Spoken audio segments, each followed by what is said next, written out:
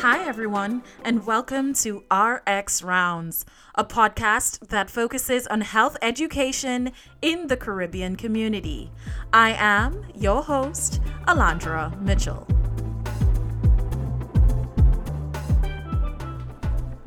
We're back, guys. Yes, we were gone for a little while due to some technical issues, but we were still recording amazing episodes for you, and I'm happy we can share those with you now. And here's what I learned. Sometimes you just need to hire a professional because do-it-yourself videos on YouTube aren't for everyone, okay? Anyway, August 1st through the 7th was World Breastfeeding Week, and PAHO, together with the WHO, released a terrific campaign promoting breastfeeding and its benefits. Today's guest, Dr. Kersha Pennicott, is a pediatrician and global health activist. She is also working towards becoming a certified lactation consultant.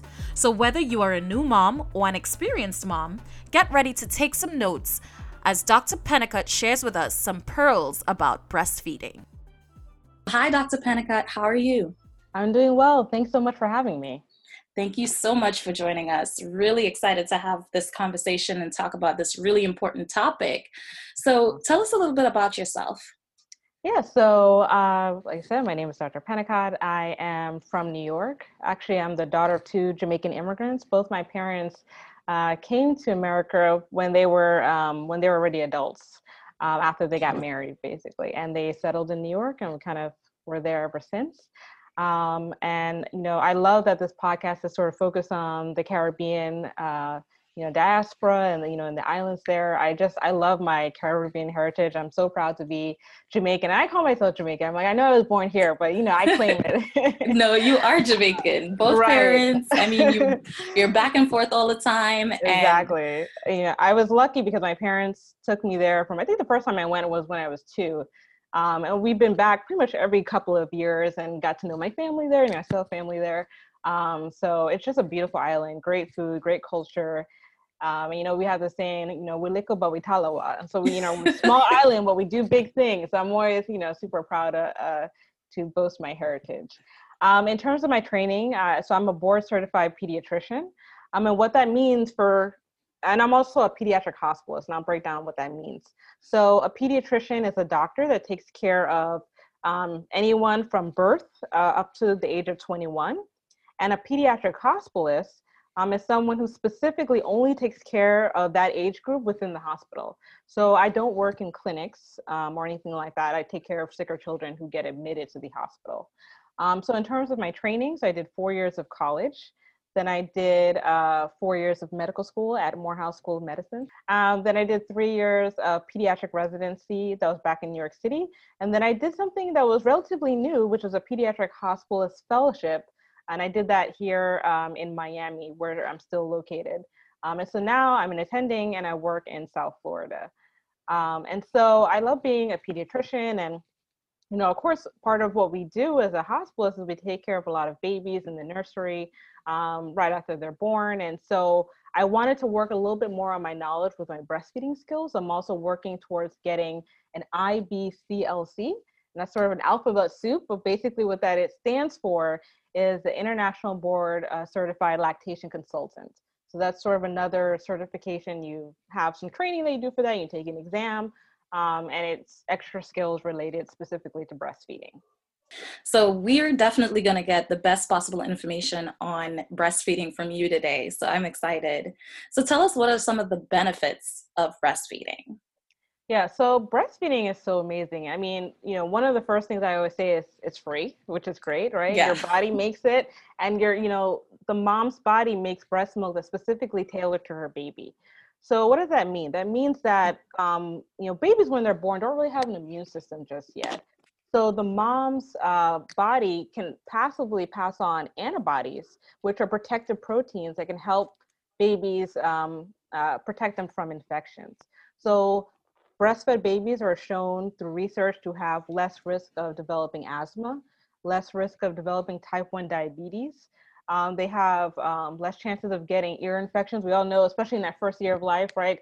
Babies tend to get sick a lot. And so breastfed babies have less risk of getting those viral infections, those ear infections. And also, especially for our premature babies, there's a specific condition that's very common in premature babies. It's very deadly, called necrotizing enterocolitis. And it's a very long word. Basically, what it means is that you have part of the intestines that sometimes can die within a baby. And it can be caused by a bacterial infection or just being super early. And so breast milk actually helps to protect against that. So there's so many benefits in terms of specifically the health of a child and also for the health of the mother. So for the mom, it can help her to lose some of that pregnancy weight faster, which I know a lot of moms will like that. It also helps to reduce the risk of breast cancer and ovarian cancer as well, and including in addition to many other things. But those are just some of the highlights. Oh, terrific.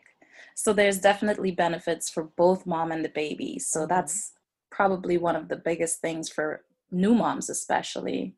So tell us, does mom's diet impact the production or even the quality of their breast milk? Yeah, so what mom is eating and drinking is going to be really important for her baby. So for one, in terms of the production, mom has to make sure that she's drinking enough water. Especially if you think about being on the islands where it's very, very hot. In general, you need to be drinking more water than someone who lives somewhere that's very cold, because you're sweating and you're losing fluids that way. So in general, you should be drinking a little bit more water, but especially when you need to hydrate yourself, and then you need enough fluid to make milk for your baby. So breastfeeding moms definitely need to drink more water. And basically, I don't like to say a specific cup amount, because depending on the size of the mom, or if she's breastfeeding triplets or twins, the amount will vary. But basically, your urine should be dilute. You shouldn't have dark, concentrated, dark yellow urine. And so also it's important that moms try to eat as balanced of a diet as possible, in order to, provide the best nutrients for the child. And they want to have at least about 500 extra calories a day that they're eating. Now, 500 calories a day may seem like a lot, but it's actually not, right? So sometimes, depending on what you're eating, you might eat like a sweet dessert, which is not probably the best thing, but that might have like 800 calories, versus you might have some avocados, or we in Jamaica call them pears. You might have some of that on, a piece of whole wheat toast. That's an excellent, addition to your diet, because that's giving you healthy fats. The whole grain toast is giving you fiber. So, when we say extra calories, you got to also think about what the calories are coming from. Right. You want to try to make sure those are healthy as well.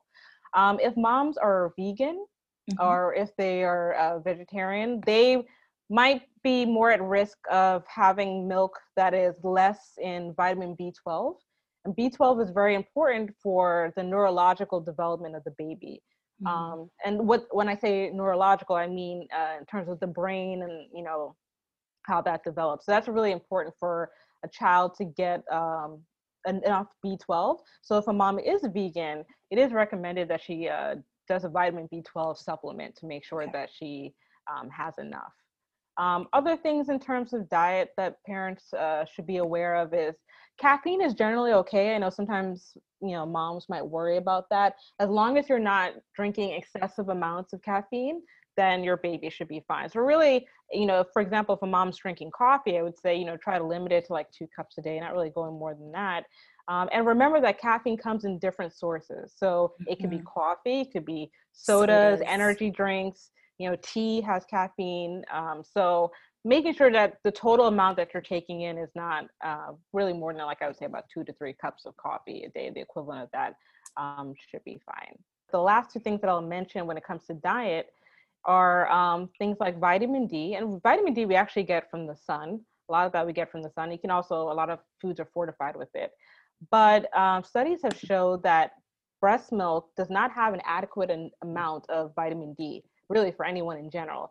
So the American Academy of Pediatrics recommends that babies get supplemented with vitamin D drops. And the pediatrician knows that and will handle that. So it's not, parents don't have to worry about that. And also most breastfed babies will get supplemented with iron or about 4-month age. So again, that's not something that mom has to worry about remembering. Your pediatrician has got that all covered, but just so that they're aware.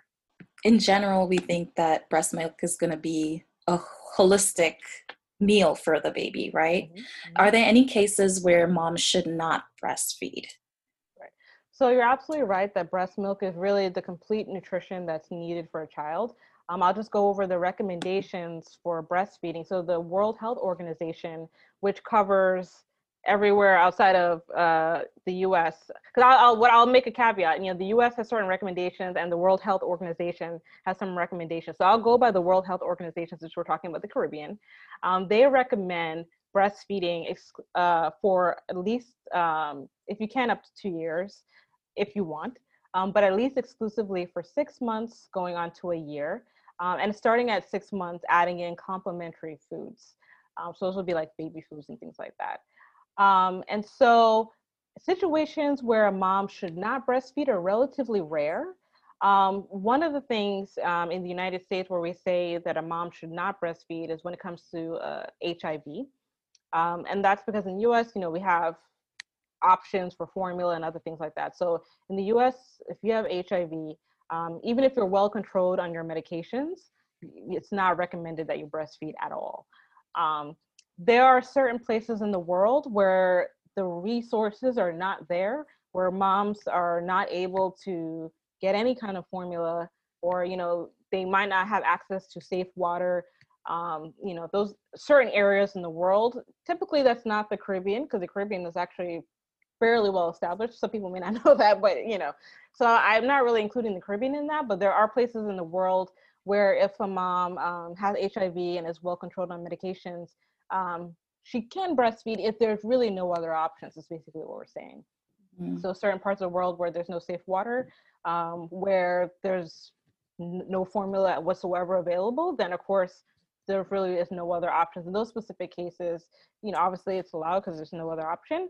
But in the Caribbean, I would also extend the US recommendations to the Caribbean as well, because, generally speaking, formula is often available. So that's one of the major areas where we don't recommend that moms breastfeed. If mom has cancer, and is going through chemotherapy, we also recommend that the mother does not breastfeed at all, no matter where she lives in the world. Because those chemotherapy drugs, those anti-cancer drugs will be toxic to the child. There are other medications, again, always, that's why you follow with your pediatrician. They will go over the mom's history and any medications that she's on specifically. Other instances where it's not recommended to breastfeed, if mom, unfortunately, uses illicit drugs like cocaine, those things, are not recommended. Again, a special caveat is that if mom is in a supervised narcotics methadone program, again, these are very specific things. So most women, it will not apply to you. Mm-hmm. If she's negative for HIV and she's otherwise negative for illicit drugs and is getting treatment from that program, then it might be possible for her to breastfeed. Okay. So what about cigarettes, or if mom uses e-cigarettes, for instance? Mm-hmm. Yeah, so that's of course way more common. Is we might run across moms who cigarette smoke, and so what we say is that yes, technically mothers can still breastfeed if they are a smoker, but we strongly recommend quitting for multiple reasons. And so,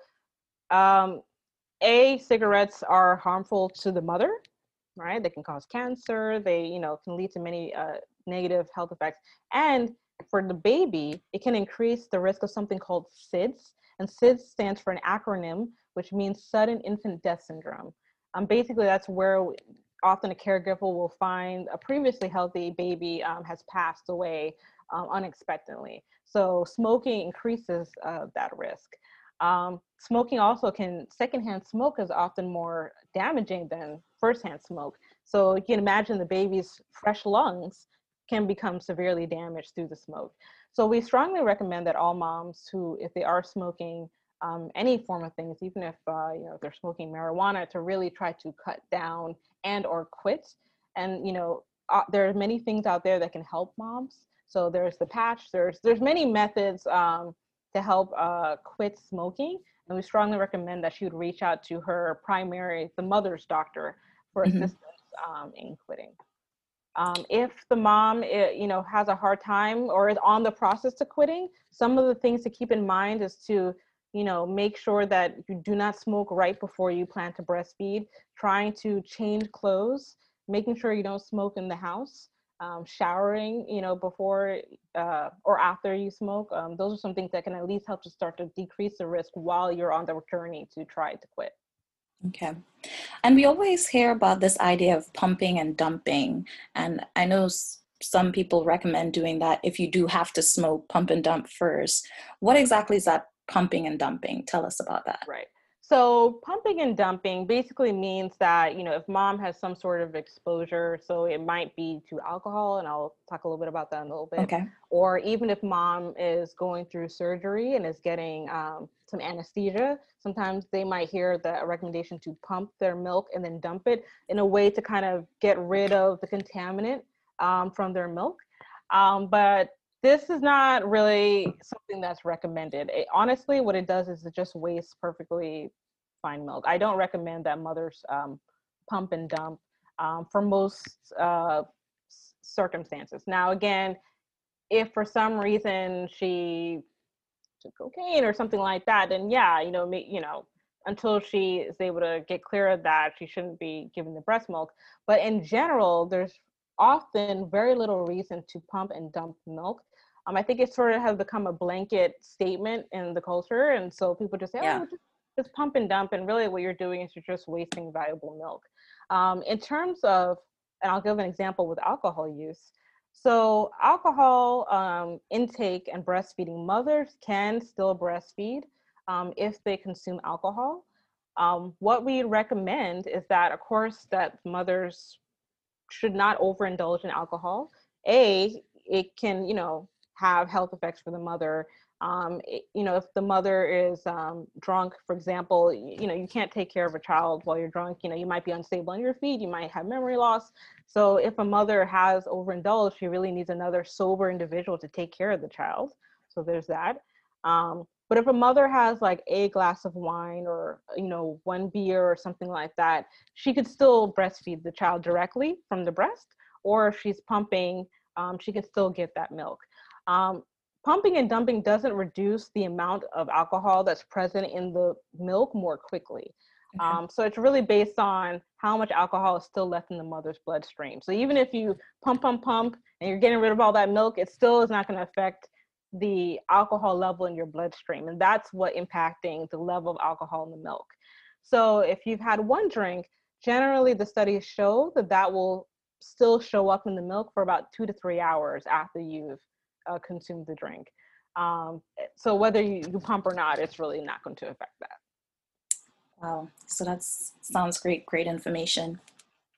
So we're in coronavirus times, right? And everybody's very concerned about their own health and their baby's health. So tell us a little bit about what are some of the steps moms should take to prevent the spread of coronavirus with their baby. Right.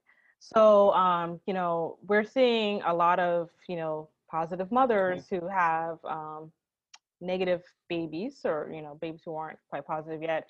And so breastfeeding is something that's really come up as a point of research, basically. And even though obviously coronavirus has not been around that long, we've been, working very diligently to find out as much as we can.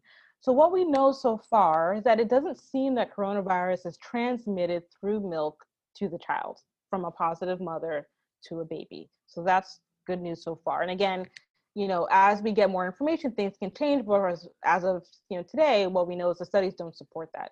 What studies have shown is from positive mothers who had coronavirus or are currently infected, their milk shows that shows presence of antibodies to coronavirus. Mm-hmm. So that is a huge benefit and actually a reason to breastfeed. And it's really quite cool that we've been able to identify this. So if a mom is positive with coronavirus, still a recommendation is to continue to breastfeed because the benefits are very overwhelming. And what she can do to help minimize the risk of the child getting coronavirus is a lot of the same basics that most people have probably been hearing about since this began. Washing your hands thoroughly with soap and water for at least 20 to 30 seconds before you touch your child. Wearing a mask while you are direct breastfeeding. if you're pumping, making sure that you wash your hands, of course, before touching any of the pump parts, and washing any of the pump or bottle parts in warm soapy water. This is a great time to enlist a healthy family member as well. The healthy family member can wash all of those things for you. If the mom is having a lot of symptoms, she can pump and then give the milk to the healthy caregiver, and the healthy caregiver can feed the child in another room. Because as we know with coronavirus, there's a spectrum of how sick people can be. Right. So some moms might be completely asymptomatic, and they may want to feed directly on the breast the entire time. That's where we say hand washing, wearing the mask, and you can still directly feed your child. If the mom is very sick or very ill, she might even be in the hospital. That's where we recommend pumping and then offering the milk to the child. If the mother's in the hospital, that might be more challenging in order for the healthy caregiver to get the milk. So really that's going to depend on the local logistics of wherever they are. But if she's having symptoms like she doesn't need to go to the hospital, but she's in the home, that's where I'd recommend really pumping and allowing the milk to be given by a healthy caregiver. If the baby is sleeping in the same room as the parent who's sick, then we recommend that the bassinet or the crib be at least 6 feet distance. So same social distancing actually when you're not directly feeding within the room. Awesome, great information. And that's good to know about those antibodies being produced and available in breast milk, because that will benefit babies for a while now that we know that the antibodies are being kept in the blood for a long time with this coronavirus. So we're segueing into our Mythbuster segment. And this is a favorite for most people. They like to hear about some of the myths that go through the Caribbean, and a lot of these are passed down from grandparents, parents, so they're constantly hearing them. So we want to bust some of those myths associated with breastfeeding. One of them that I hear all the time is that direct breastfeeding is the same, it has the same benefits as if I'm pumping. So tell us a little bit about that. Well, generally, I would say that is true. So nutritionally, they're the same benefits, right? It's the same milk that's getting into your child. Some moms, may choose to pump exclusively for whatever reasons. Maybe they have to go back to work very quickly, or maybe they have multiples, so they have twins or triplets. And they just find logistically it's easier to exclusively pump and have people, bottle feed each child. So for whatever reason, mom chooses to pump. Pumping is breastfeeding too. That's what I like to tell moms. So you're definitely getting the same benefits in terms of nutrition. You might say that with direct breastfeeding, perhaps there's more skin to skin because the baby is directly, latched onto the breast. And so the bonding, benefits that you get from that, you might say that there's maybe a little bit more with direct breastfeeding. But, if a mom wanted to replicate that, she could at least try, remove her top when she's feeding with the bottle so that the baby has some skin to skin time while she's getting milk from the bottle. That's a way that a pumping mom could help to try to replicate that. And skin to skin is not related to mom. If the dad or whoever the other partner is wants to, they can be shirtless and have the baby not just have on a diaper and be skin to skin while they're feeding the baby with the bottle. That's cool too. But sometimes moms who are directly pumping might feel like maybe, I'm not doing as much, or I'm not doing as much as that other mom who's directly breastfeeding. And I never want moms to feel like less than just because they're exclusively pumping. Yeah. What about the process of breastfeeding, for that actual latching on? Is it painful? I know a lot of new moms are concerned that they don't want to go through that pain. Is it actually painful for them to breastfeed directly or pumping? So directly breastfeeding can be painful, often if the latch is incorrect. And so breastfeeding, when done correctly, should not be painful. But sometimes it can be for a number of different reasons. So in terms of the latch, what we really want is for the baby to have a very deep latch, which means that there's a lot of the nipple and the areola, which is the areola is sort of the dark area around the nipple, to be inside the baby's mouth, because you don't want the nipple to get basically squished between the baby's either gums or lips or hard palate. And the hard palate is just the roof of the mouth. So if everyone were to right now stop and take their tongue and feel the top of their the roof of their mouth, they know that that's hard. And if they go further back, there's a softer area back there. That's where we want the nipple to be, on the soft palate, so that when the baby is sucking and extracting the milk, it's not painful because the nipple is in a protected area. The baby's not chomping down on the nipple. And the same when people are wondering, like, well, how can I still breastfeed when my baby develops teeth? And, some baby develop teeth, at 5 months or 6 months. Again, if you have the correct latch, the nipple is nowhere near the teeth. So it's not like, you're getting, the nipple shouldn't be chewed on or chomped on. Those are incorrect latches. And that's where it's really helpful for a parent to either see their pediatrician, or if there's a lactation consultant available, or if there's a family member who's experienced with breastfeeding, they can help, correct those things. Other things that might cause pain during breastfeeding are if a mom has a plugged duct. And what that means is basically when you think about the breast, you have glands, mammary glands in the breast that produce the milk. That's where the milk is produced. And then there are basically tubes that basically drain the milk out to the nipple. And then the milk, of course, comes out through the nipple. If one of those ducts, it's kind of like plumbing if you think about it, if one of those ducts gets clogged, sometimes they get clogged with milk that's sort of been just resting there. And so, the milk isn't able to flow. That can get kind of painful. They might have, it might be tender on the breast. You might get a warm area on the breast. You might get some swelling. Those are things that can happen. But again, that's not necessarily routine, but it can certainly happen. And that's where the mom would be getting support from her physician to help remedy those issues. Right. But I don't want moms to say, I'm not going to breastfeed because I'm worried it's going to hurt.